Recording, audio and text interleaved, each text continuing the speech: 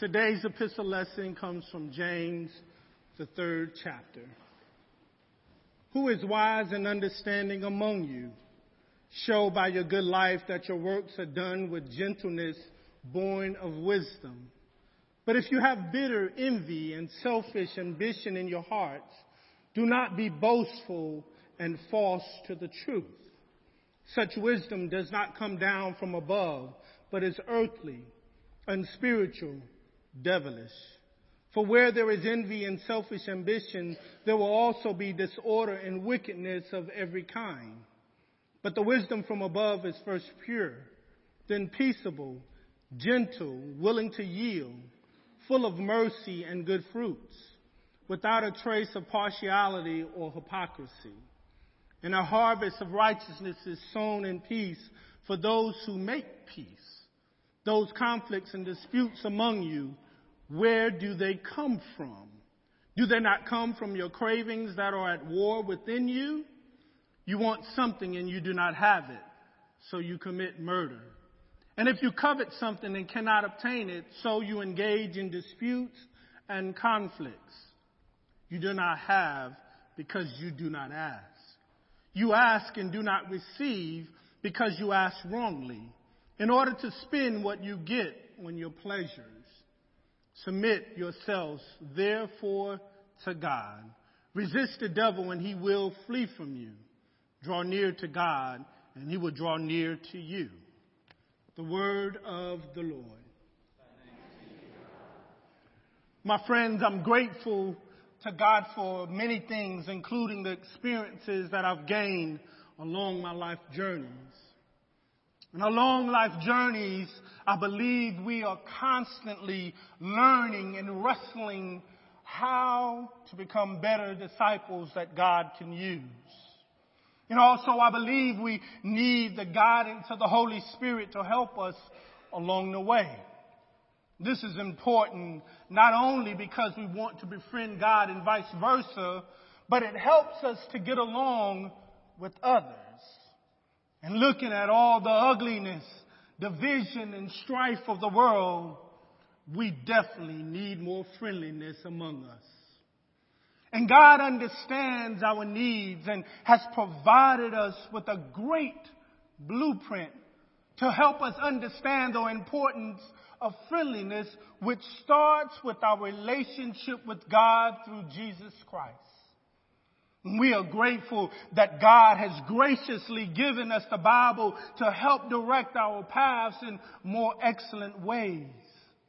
And within the Bible, we will find the sacred pages of the book or the letter of James.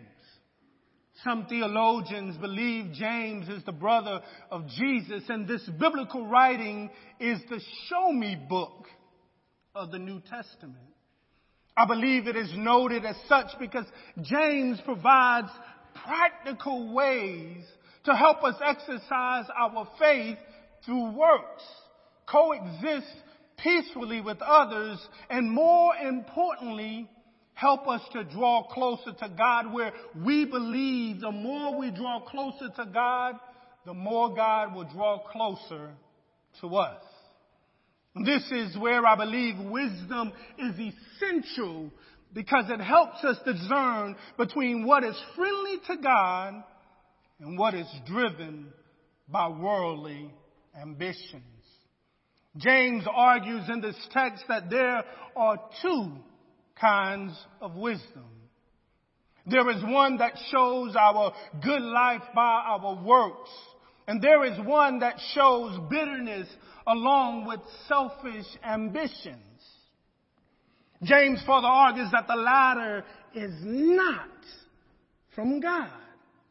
Rather, my friends, I believe this type of attitude is filled with the immorality of a sin-sick world, which will eventually create internal conflicts within us and external conflicts with others. Simply put, James presses us to ask ourselves, are we friends with God or are we friends with the immorality of the world? In fact, how often do we betray Jesus when we deny him? How often do we betray Jesus when we intentionally fail to share his exemplary love to others? According to the Pew Research Center, 2.3 billion people in the world who subscribe to religion consider themselves Christians, thus making Christianity the largest religion in the world. Therefore, my friends, I think it is safe to say most religious people in the world consider themselves friends with God. However, looking at the bitterness, disunity, arguments, personal attacks, and ugliness of the world, I am left to wonder if we really know what friendship means. Are we applying the wisdom of God or the wisdom of the world in our decisions, especially those that relate to love and friendships? According to a layman's comparison chart, wisdom from God is pure, peaceable, gentle, accommodating, full of mercy, full of good fruit, impartial, and sincere. However, in this same chart, wisdom from the world is filled with mixed emotions, attitudes that prepare us to always fight, factors that make us abrasive, demanding, unforgiving, full of bad fruit, prejudice, and manipulative. Of course, we can argue that some of these things are necessary for certain situations. However, I believe James would press us to take a hard look at our daily lives to see if those factors are pulling us away from God or causing us to cause harm to other people. Now make no mistake, my friends, we all have issues. And we are on our way to perfection with the help of the Holy Spirit. However, we all must be willing to take personal inventory of our lives and how we interact and we treat others, especially if we consider ourselves friends of God. How could we dare call ourselves a friend of God when we're treating people in an ugly way? If you can't say amen, it's okay to say ouch.